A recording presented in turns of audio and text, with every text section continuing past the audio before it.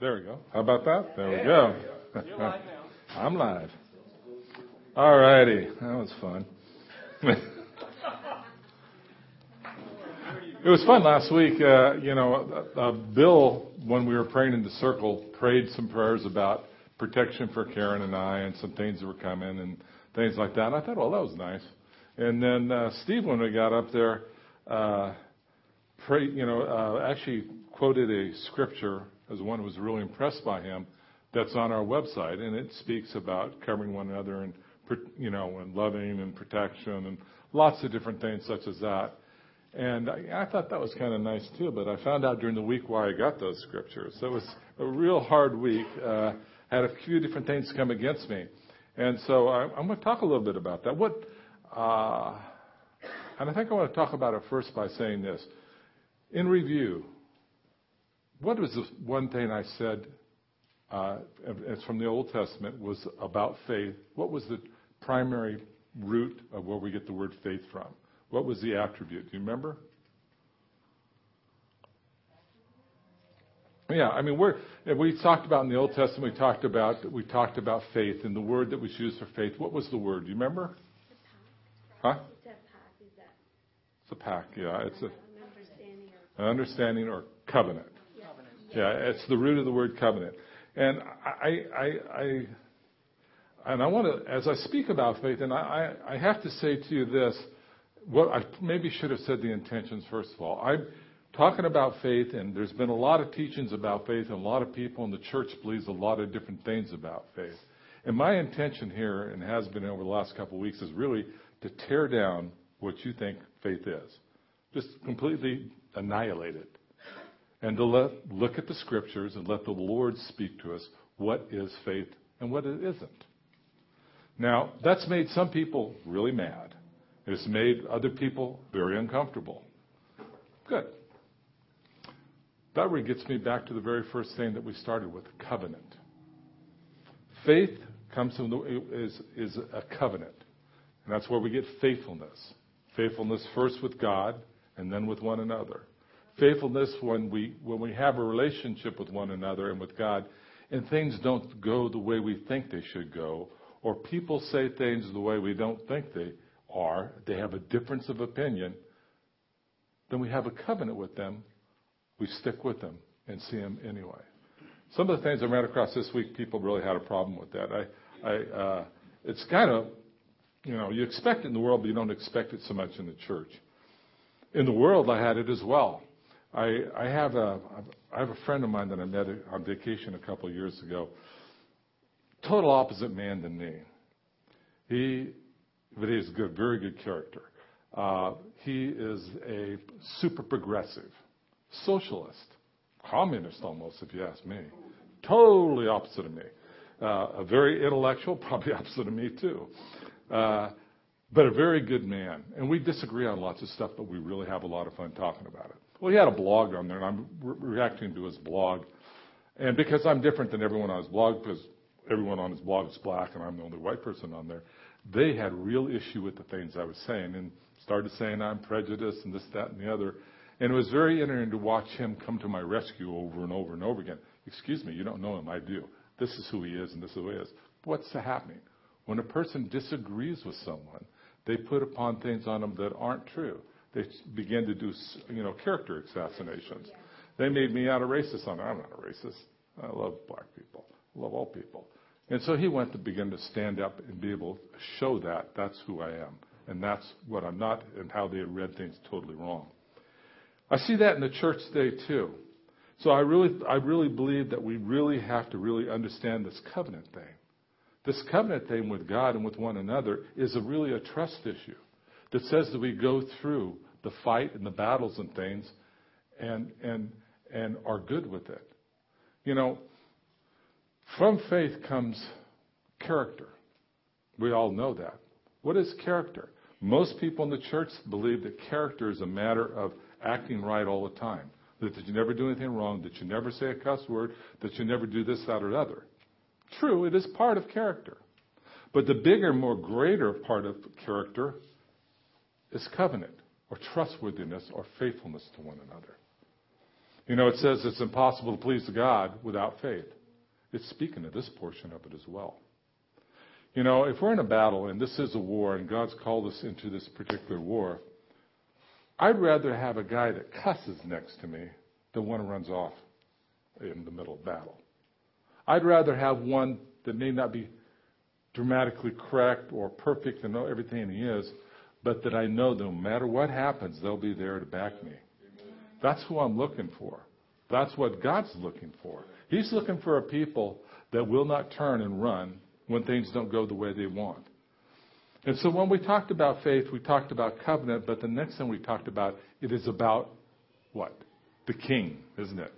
The second thing about faith was it's about the king and his kingdom. And what was a real problem for a lot of people to hear, for two different reasons, is that particular statement. When you begin to tear down what faith is and begin to look at it real closely, first thing that happens, some people get nervous and upset because it's something they're not really sure of, and they think they have to hang on to it and believe it all the way into being. You know, and if you talk about something like that, because they really don't have a faith that rests in them, that it hasn't been worked all the way through them, they get upset. The other reason is when they talk about faith, they begin to think it's something about themselves. You know, it's about getting the things that God promised me and I want. Is it about that? Sometimes it is, if God told you. Sometimes, as was spoken about today, Kendra's dream, like for example, Kendra's dream, if we look at Kendra's dream, it's talk about the second story, which means it's about a witness, and it was done 4 or 5 times, means that because she went through a hard testing, that God is about ready to give her a new anointing for what she asked she'll receive. That didn't just come. She had to fight cancer off of that. She had to fight different things that didn't go the way she wanted them to or believed them to at first, until finally they did. Then God ended up blessing her. And from that is going to have a greater blessing. She's going to get some new authority. So we looked at Hebrews and we took it apart and we saw that faith wasn't about receiving the things you wanted. It was about being faithful and believing God in his kingdom. What's his kingdom? It's his rule and reign.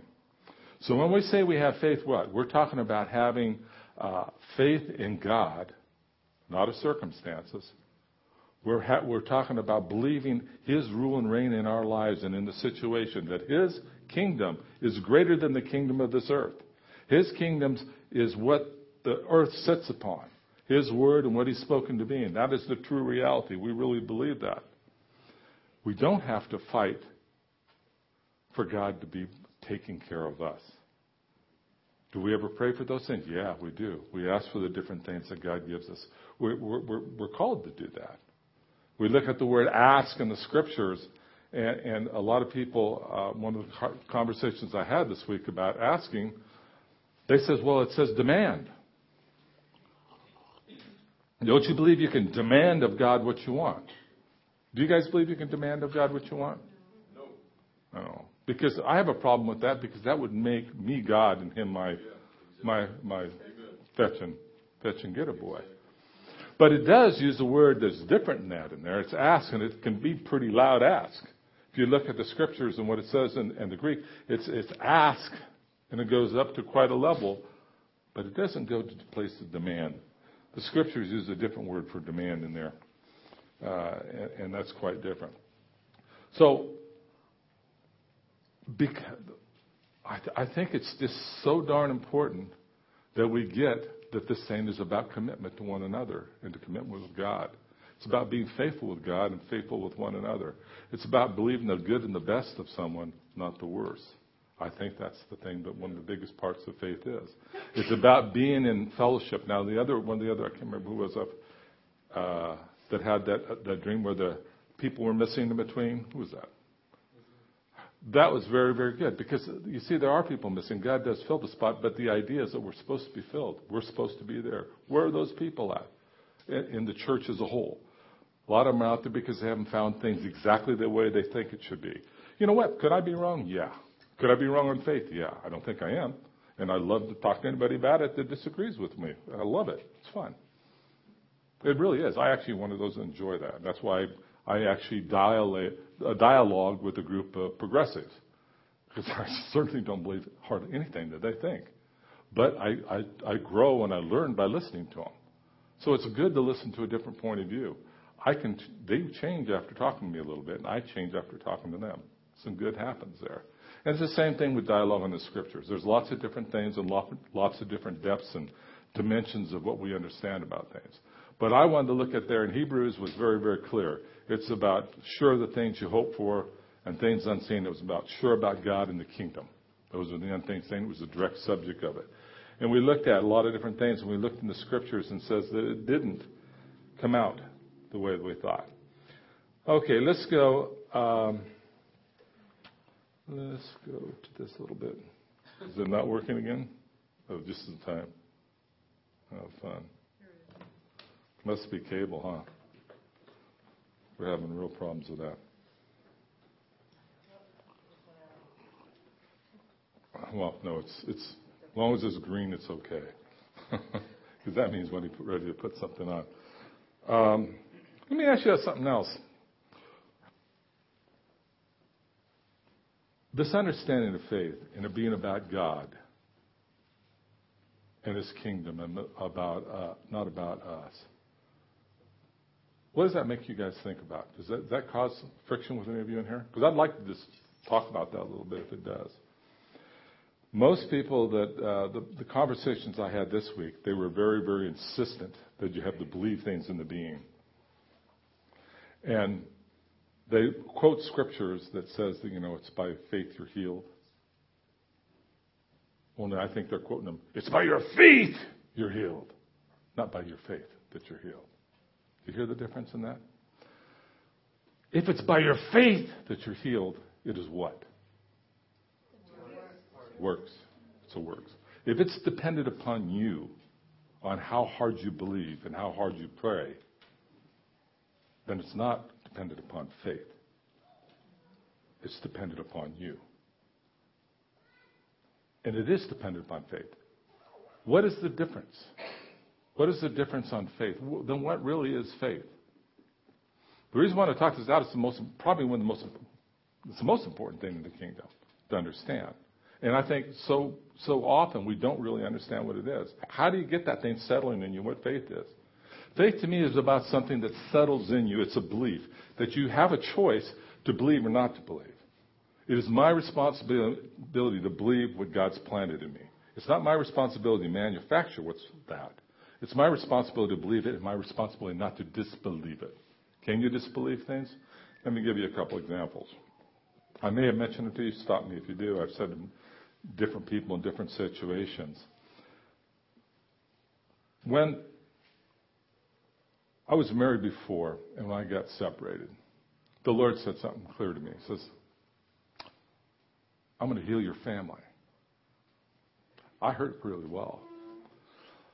I translated in my heart, I'm going to heal your family, that your wife's going to come back and your kid's going to come back. You'll have your kids, wife and kids back, and it's going to be this great family. And I believed it. I believed it with the fervor that you can't believe. I believed it for about 4 years. I believed it 3 years after my wife had remarried. I believed it. I forgot the other scripture. I forgot Deuteronomy that said that, no, that's a defiled thing to marry someone to come back to you. It's defiled. I choose not to see that scripture. I believed that thing, and I believed it as much as it could. So when that didn't happen the way I thought it did, what happened to me? My hope was in the promise, not the promise giver. And the problem that came with that is that I had to go through a little battle to come out of that. Well, God is not answering the prayer the way I thought it. It didn't answer my prayer, but did He? A couple years later, I decided that God wants me to be single. I got it that wasn't going to happen. God wants me to be single. And about the time I came to that, God said real clearly, no, I haven't called you to be single. Oh, okay. About 2 months later, I met Karen. 6 months later, we're married. 9 months after that, we got custody of my kids. When I met her, I told her that. I said, I'm going to have custody of my kids. Now, go back how many years ago was that? 25 years ago? They didn't give custody of kids to fathers. They just didn't do it. They don't do it now very much either. You have to be pretty bad to have that happen. But God said that to me. I had a choice to believe that or not. I chose to believe it, and I hung on to that thing. I didn't fight for it. I didn't demand it. I didn't do anything else. I just knew that God, in His character, wanted to bless me. Didn't know how it was going to work out. I figured out I don't know how things work out like that. And it was an amazing thing. It was a parting of the Red Sea type of issue when it happened. But sure enough, I got custody of my kids. I spent 14 years in court totally for my kids, 14 years. I stopped counting at $100,000. It went way over that. But He did what He said He'd do in a way that was unbelievable. He actually had the guy she's married, kids, come to me the weekend before and say, this is what's happening in the home. Every time you want to come over, they make sure they're not there. When you go on vacation, make arrangements, they say yes, then they make sure you're not there. They do this in the home, they do that in the home. And he went to court with us, his oldest son, and actually told all that stuff. At the same time, that morning before court, I'm talking to the man, and he's telling me how he just believes in God now, and he's saved, and he's going to be a pastor. And as he's talking, I get a vision, a moving picture vision of a demonic being speaking through him. He goes into court. They say this stuff, and he says he can't put his hand on the Bible because you're not allowed to swear on the Bible. And he went off. I got custody of my kids. Impossible to do. Impossible. But he did it. But I believed him. I didn't demand from him. And I chose to believe in him and not to disbelieve him. God promises you different things. It's not your job to beat God into do it. We're supposed to ask. Continually ask for stuff. There's nothing wrong with that. But be careful how you ask, because sometimes He'll give it to you just because you ask enough. Yeah, that's right. You really want His heart. Why? Because you understand this basic principle, that God's a good God, that He wants the best for you. That's His intention. So what do you do with this other stuff? Why do we have all these trials? I want to go to, let's see if I can find it real quick. It would be, it's Romans 5, 3.5. It's the 10th slide. It's the last slide. Next. There we go. Not only so, but we also rejoice in our sufferings, because we know that suffering produces perseverance. Perseverance, character, and character, hope, or faith. And hope does not disappoint us, because God has poured out His love into our hearts by the Holy Spirit, whom He has given us. Okay, now we've went over the scripture before for a lot of different things, and this is a process for character. And I actually put down the Greek definition on the bottom, what the word is translated hope or faith. As you notice it's translated both those ways, faith or hope. And the reason I want to look at this, there's a process here, suffering. Now, we said that suffering, when we talked about this before, suffering was that process of testing and trying and going through different things, and they're not working out very well for you. It says, okay, this is process, things are not working out very well for you. Produces perseverance, stick-to-itiveness. Persevere, that's where stuff get faith. Stick-to-itiveness, okay? And this stick-to-itiveness, character, and character, faith. Well, I got looking at that. Well, that's a crazy different order for faith, isn't it? And then I began to look at it, and I began to understand this fact, that it's that process of those things that we think, like the different times that I believed things are going to be, and they didn't end up being, develop my true faith. Well, why would things not working out? Why would suffering and why would trials and problems like that bring that about? And what I really feel the Lord saying in that thing is because the process of that tells you what is reality of the kingdom and what isn't. What is basically your wishes and what you think. It says, lean not to your own understanding, but in all your ways acknowledge Him. The things you think God's saying and truly what it is. Because when it goes through this, when you go through all these type of trials and persevering when things don't work out, that's the whole context of this. When things aren't working out, and the character things, and this faith comes, your faith is in the King and His kingdom. So if I was to say anything that what I teach about faith, it has to be in the King and His kingdom. The King and His kingdom. It's not about getting the things you want. Now, I've had people really upset with me talking about that. They're really upset with me because they think I'm going to steal away the things they want to get. And one of these same people said to me, when they were praying about it, it says, I really believe the Lord's saying that you lost your first love. I thought, and this was not an argument, by the way. This is a conversation. And it was a good conversation, one I asked for, not someone else's volunteer. It was someone I asked for. And I had to think about that because, I'm always looking, for things like that. And I thought about it. And then I really believe the Lord said this. They're speaking what's in their own heart. Because, you see, the thing was that particular person had lost their first love. The first love is the King and His kingdom. And in place, it was about getting the beliefs and the things that they wanted. Now, the reason they could never understand it, I didn't tell them this either. The reason they couldn't understand it is because the things that they wanted was godly things. The things they wanted was ministry stuff. The things they wanted money for was ministry stuff. So it was hard for them to understand that. But do you understand this? We talked a lot about the garden and the tree of knowledge of good and evil. The tree of knowledge of good and evil, it was man's attempt to be like God that they touched that tree. It wasn't to go into sin. It wasn't to do bad things. It was to be like God. And when it says the day you touch that, you shall surely die. What? Because you left for your first love, which is love, the tree of life. They left it for the second tree, the tree of getting for themselves the things of the kingdom in their own timing and their own ability. There's a big difference. That's a hard difference to see. I don't know if I'm making this clear. Especially when it's so tightly held because people, one, are afraid to believe. If you question in the way they think, it's going to fall away. Well, if you question that stuff, then it's based upon your strength. It's a work. The fear comes out, and the more they fight it, it comes out to the point of this. God showed me. It comes out the reason they fight and so angry about it is because that's how much of them is still left. Dead people don't have reactions. Yeah. If you're really dead to that stuff and it's all about God, you don't have the same reaction. And they might argue with me. Their argument would be, well, that was holy anger. I doubt it. They didn't argue with me because I didn't tell them. But I'm just talking about down the line. So here we have a thing. The faith is a very, very close thing. It's hard to see. And it's seen by the practice of having things not go the way you want. Get tested by God. Suffering, also the other, I didn't put it in there, but it's also says testing. And the idea of trying the things of your soul, suffering. Okay, and then when the suffering goes through, it produces this, this stick to it, this covenant thing, this perseverance thing. Perseverance is its fruit is character because you stick to, you hang into it, and the character, the hope, and the faith. That faith doesn't disappoint, as the Scripture said by other wells, because God won't disappoint you.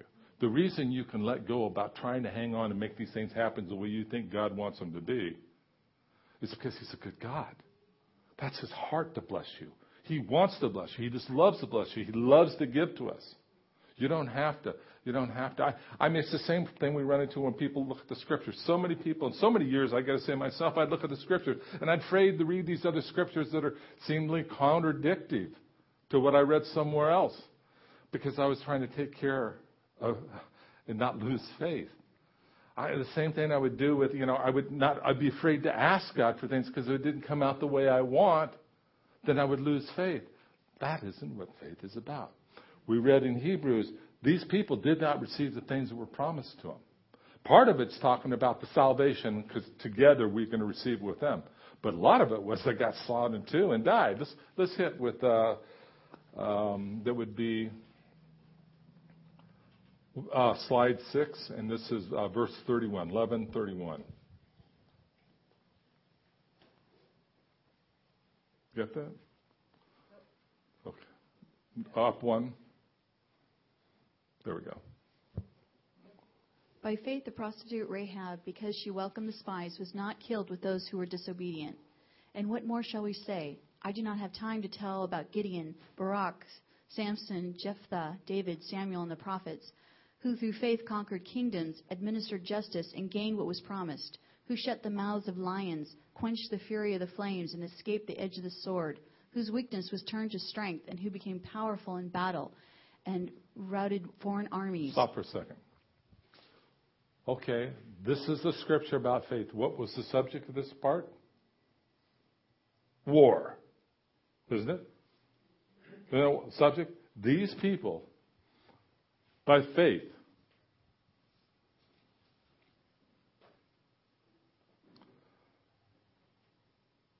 gained what was promised, shut the mouths of lions, quenched fury flames, escaped the edges of sword, turned his weakness into strength, were powerful in battle, and routed foreign armies. The whole Old Testament talks about battle all the way through with occasional times of rest. We seem to think that the kingdom of God is about a whole time of rest and everything goes well with an occasional battle. But it's not what the scriptures show us. It's not about peace. Not about peace. It's about dominion. What was the first thing he said in Genesis? Go take dominion of this earth. That was the thing that we were commanded to do. Why? For the king. This land, earth, was given to us. He said it before they fell and after they fell. He says, after they fell, he says, you know, I gave you all the seed-bearing things. Now I'm giving you the animal things as well. He gave us dominion over every single thing.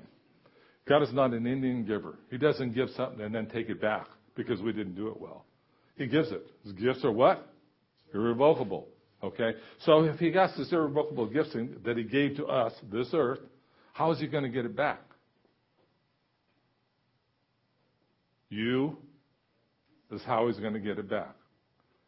He's going to go take it back. He gave it to you. He's not an Indian giver. He doesn't go give things. I'm sorry, I shouldn't say Indian giver. That's, I guess, politically incorrect. Sorry.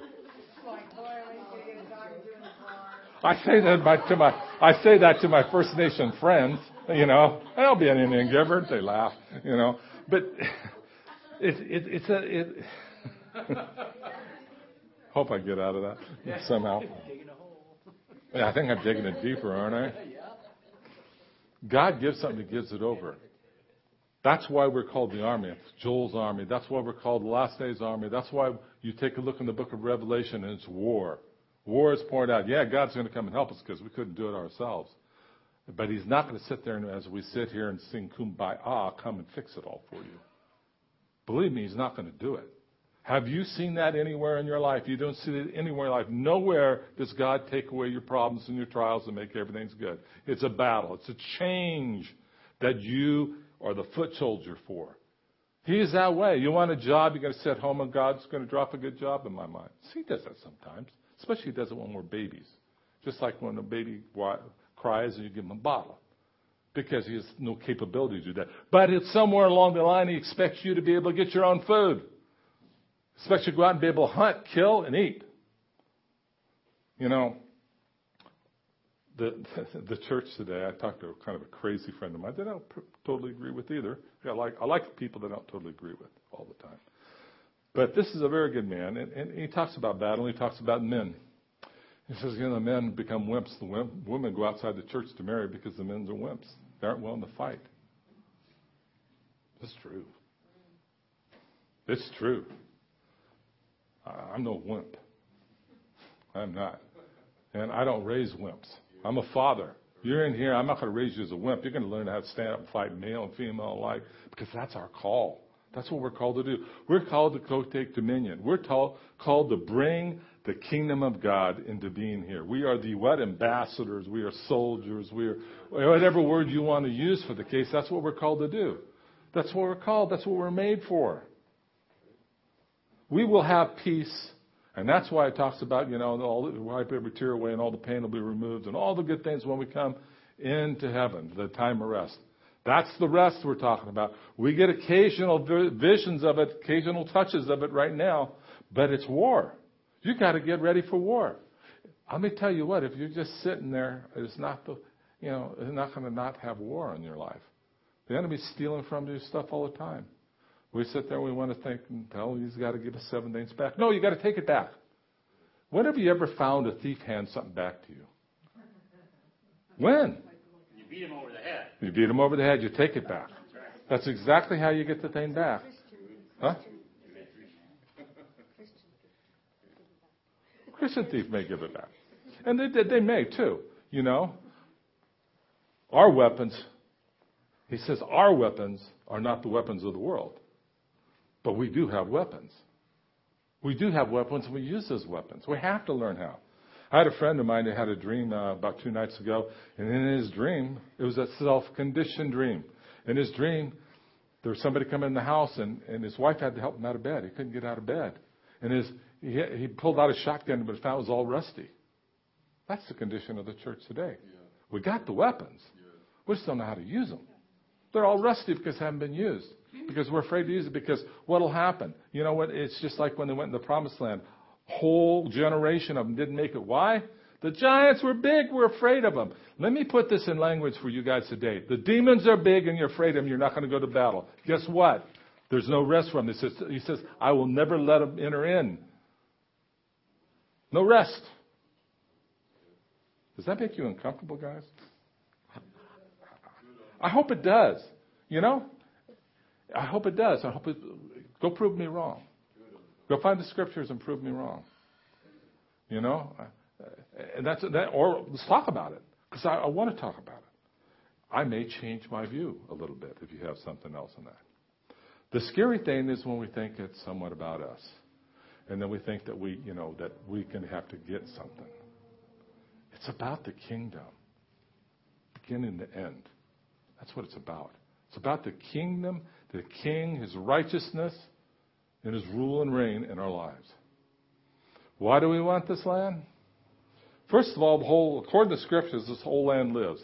Trees live, land lives, rocks even can cry out. Past our understanding. But all those things do. Yeah. And it says if we don't do our job, they will. But it's a bigger issue. It's for the love of man, too. It's that two-way thing, love the Lord, love man. It's that if they cannot see him, have you ever noticed you go to certain areas and they can't see? They can't hear you when you talk to them about God? Different areas, they can hear him much better. Bible belts, you can hear better. You know, you go even to Orange County, you can hear a lot better. There's things over certain land that are very, very important that have silenced our ears and people's ears to be able to hear. Our job is to clean those things off where people are able to hear. We're able to move in to relationship with them. And we have to be ruthless with it. This brother gave me a scripture before here. I forgot your name. I'm sorry. Angela. He gave me a scripture. I think it was Numbers, and it was talking about that. It was a thing that was saying that they need to get rid of all the inhabitants or the enemy out of the land. Remove all the inhabitants so you could fully possess. Otherwise, they'll come back and they'll cause you destruction. We have to be that way with issues in our own life, issues in the land, and issues in the people. We're called to do that. We're called to do it not by beating people up. Because remember, it's not flesh and blood we fight against. It's principalities. It's spiritual realms. That's what we have. And that's why we're given spiritual weapons to do warfare with those things. That's what we're called to do. This scripture here is talking about warfare. Go ahead and read the rest. Women received back their dead, raised to life again. Others were tortured and refused to be released so that they might gain a better resurrection. Some faced jeers and flogging, while still others were chained and put in prison. They were stoned. They were sawed in two. They were put to death by the sword. They went about in sheepskins and goatskins, destitute, persecuted, and mistreated. The world was not worthy of them. They wandered in deserts and mountains and in caves and holes in the ground. These were all commended for their faith, yet none of them received what had been promised. God had planned something better for us so that only together with us would they be made perfect. Does this sound like the church? Does this sound like the message of the church today? Jeers, floggings, sawed in two. I think they would think that you didn't claim it enough. You didn't have enough faith. When this is the scripture on faith right here. These are men of faith. These are examples of faith. They did not receive what they asked for. They had bad things happen to them. Good people have bad things happen to them. Men and women of God have bad things happen to them. Cain and Abel. Get a clue. Get a clue. It's not about how good your life is. It's about the kingdom. Why were they willing to be for a better resurrection, doesn't it say? It's for a better resurrection they hung in there. It's for a better resurrection that they lived that life out. They went through the trials and testings of that. Now, if this is not something you want to go through, you're not alone. I don't either. I don't want to. I'm not stupid. Who wants to be sawn in two? Who wants to be persecuted? I don't want that to happen. I hope it doesn't. But I have to be willing. And I have to ask when I'm not willing, say, God, make my heart willing to be able to be so focused on you and your kingdom that it's not about my personal comfort. Can you say the least that's not about your personal comfort? Has nothing to do with your personal comfort. They were all commended for their faith. These were the heroes of the Scriptures. They did not receive the things. It was not about them. It was not about their comfort. It was about the kingdom. Does God want you to have a neat home, a new home? I believe so. I believe God wants to bless you that much. Oh, yeah, I do. I really do. God's blessed me. I've had times, as Paul says, of great blessing and little. And what do you learn from that? It's about the kingdom. It's another way of saying it. It's about the kingdom. It's not about whether I have a lot or a little. It's about the kingdom. He learned to be happy with a lot. Happy with a lot. Now, some of that bugs people. When somebody gets a lot, they're bugged with it. Man, you want some for yourself? You better pray for that. You better pray that, thank you for that blessing on that person. You know, when I got shot a few times this week, they shot me with the arrows that were their own.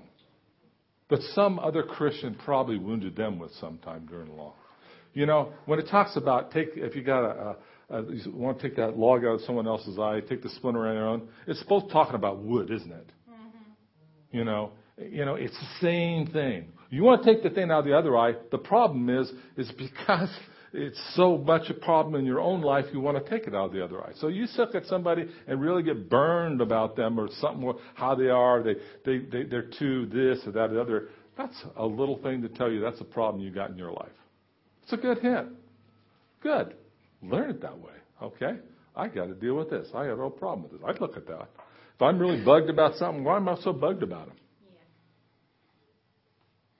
You know, Rick Joyner, I loved his book. I believe he's kind of gotten down the wrong road right now, but I loved him one of the things when they were talking about the vision he had. I think the vision was accurate.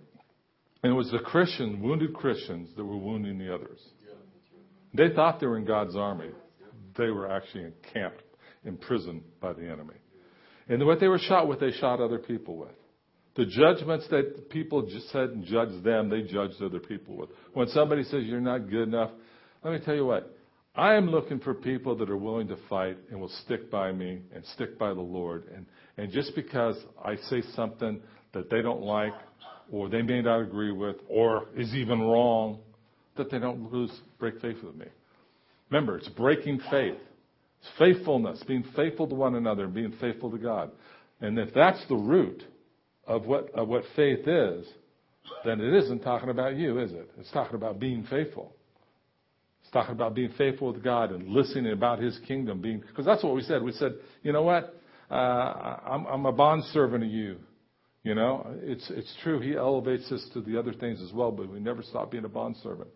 The Apostle Paul never stopped calling himself a bondservant. The guy who wrote most of the New Testament never stopped calling himself a bondservant. Yet he was a son. You know, he took on the thing of the other. That's like Jesus, though he was God himself. He took on humanity. He did not consider equality with God was something to be grasped. Neither do we. We don't have to sit there and say, I'm this great, except when it comes to this. When you have your attacks against you, and you will, as I have had mine, they're always going to attack what? What does the enemy attack most? Your faith and who you are personally. Why did the people attack me personally? There was other stuff they said, and they weren't trying to be attacked me. I give you my word. The people I talked to were not trying to attack me, except the world people, the people on the blog. They were trying to destroy me. They were intellectual fascists. If they don't agree with you, they can destroy you. You see that too much today. Why did they attack me? Why does it bother them so much? That's the thing you have to ask yourself. These are all commended. They look for something better. We don't have to work this thing up. We have, if you trust God, a faith that'll come to its surface. That as the trials come along, trials bring things up. Jumps moved away, and the true things stay there. Go ahead, Steph. The question. As Christians, because we're all different, right? Mm-hmm. So, for example, there's things that, like, we all react differently in things. And if something bothers you, does that mean you're supposed to just accept everything? Or I'm not sure if I'm understanding the question. If something bothers you with someone? Yeah, like for example, do you always have to think about things inwardly? Like, why is this bothering me? And then you're supposed to be more tolerant? Or can you say, you know what, like, this is bothering?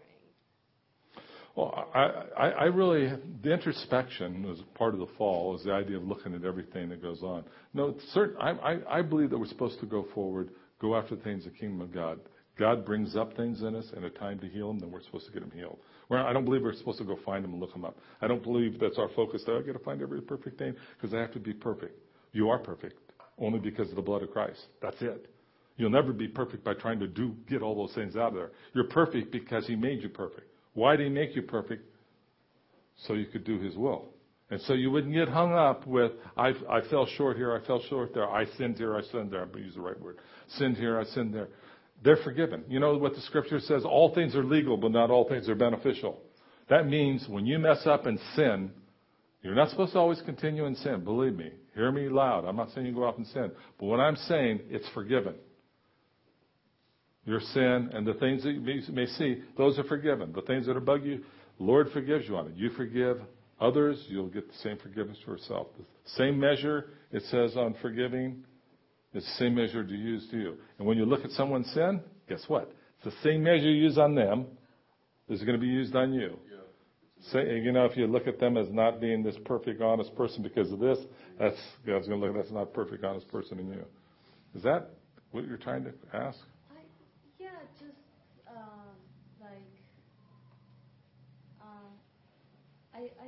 I guess she just said to me that it's different in every, like, for different things. So I guess that makes sense. Well, and truthfully, we're supposed to overlook one another's sins. That's part of the kingdom, is just overlooking things. I think from what I heard her say, some of us are more introspective, some of us are bolder and will immediately go to something. I think our gifting has a lot to do with it. Yeah, who we are. I think she was asking, which am I supposed to do? And I think you have to know, what do you call to? How does God process through you? We all process differently. Some of us process quicker from the front of our brain. Some of us need more time to deeply think about things. So you have to, I think, submit everything to the Lord. That, if I understood what you were asking. Yeah, and I agree with you completely on that. The only thing I add to it is don't make yourself the focus of finding all the bad things in with you, because that's not the issue. And when the enemy attacks you, what he's going to say is that you're not good enough, smart enough, good-looking enough, wise enough, sinless enough. You've heard those things, haven't you? Those are attacks from the enemy. Those are condemnations. They're not, move here, change this, look at this. They're condemnations. They come from the enemy. Enemy is going to attack you. Why does he attack you like that? Do you know why? Drive you away from God. Yeah, very much so. But what else? There's the main thing. Is if you really figured out that you are really the Son of God, totally forgiven and totally favored, nothing will stop you. And why does that matter? It matters a lot to the devil because you will destroy his works. What are we called to do? What's the church supposed to do? Destroy the works of the enemy. What about the violent take it by force? Amen. And what about the gates of hell will not prevail against what? The church? We're what God is using to do that, to destroy the works of the enemy. That's our job. If we don't know who we are and we don't believe who we are, if we think that we sinned, I remember, this is honest God truth. I remember when I was younger and I first started prophesying. I used to prophesy all the time. I don't know why he doesn't use me here to do it. But I remember when I had this word, and it was just the night before I committed a big sin. I don't remember what it was, but I remember it was a big sin. I felt so unworthy. And God made me go give a word. I was really bugged. I mean, I felt so unworthy. I can't do this. I can't do this. I said, do it. So I went and did it. And God showed me it's not about your sin. It's about my kingdom. It's about me. It's about me, not about you. It is about him and not about you. It's not about what you aren't. It's about who he is. When I'm weak, he's strong. That's the thing. In our weakness, one of the scriptures there says, you turn the weakness into strength. That's what it means. It turns the weakness into strength. There is nothing you can do to be more favored by God than you're doing right now. He loves you as much. There's no things. If it was something else, then it would be a works. If you take Romans and you talk the things about works and it talks about the law, if you take out the word law and put works, because the law is works to attain righteousness or a relationship with God. So you can take that out and you talk about, it says if you try to attain it by what you do, you're cut off. If you try to obtain who you are with God by how the things you've done with, how well you've acted or how good your life has been, you're cut off. And also, if you try to look at the person that's not even saved, nevertheless the one that's saved, by those same means, you can't get away with it. You cannot get away and look at the world and say, you're a sinner. Look at your sin. Because the moment you do it, you judge them by that. What? Same measure used to others be used to you, and it means in and out of the church. So your business and your job is not to go tell somebody they're a sinner. Your job is to tell them about the King of Kings and his kingdom and his rule and reign in your life. Remember, it's rule and reign in your life, too. It's the rule and reign of God in your life. So when you're saying faith, it's faith in the rule and reign of God in your life. And you're doing it. So anyway, I think... I just wish I could have been on that conversation. You know how, like, on the money that we have, our currency? Mm-hmm. If you think about how strong that was, in God we trust. It wasn't about the almighty buck. It was what we're going to trust God to do with this currency and the way that we move. You know what I mean? And so, it's like, and they want to take it away from us. They want to take that off the currency. But you see what I'm saying? That's a stamp that our forefathers must have believed. In God we trust that. Well, I'm not sure. I just came in right now. Yeah, it actually came quite a bit after our early forefathers. I think I forget what year it came in. But it was all the way through the Constitution. The creator, which is part of how I got in trouble with these progressives. I call myself a traditionalist. Traditionalist has a lot of different meanings I didn't realize. I looked at traditionalists, the traditional values of our country. They had a problem with that because they're not patriotic no more? That's what that means? Well, they aren't going to look at it that way. See, they looked at some of the sins of some of our forefathers.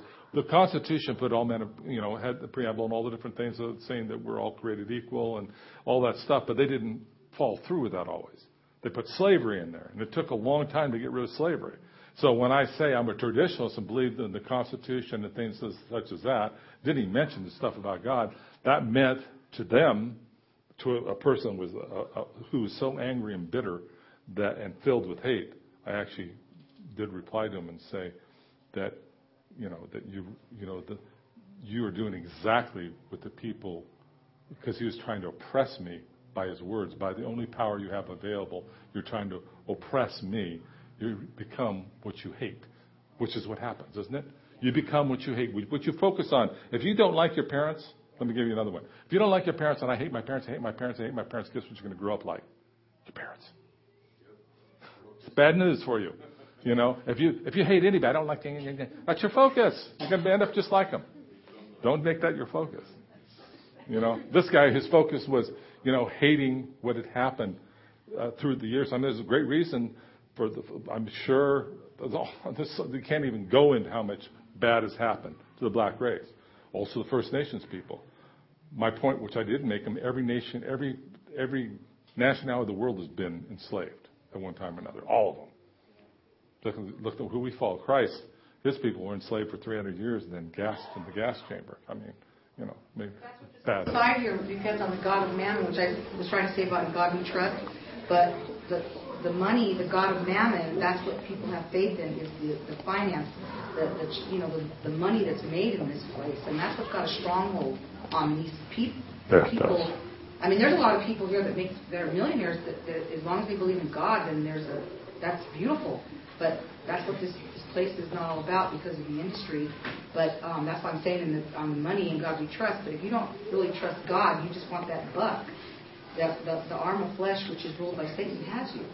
It does, but it's also so much more subtle.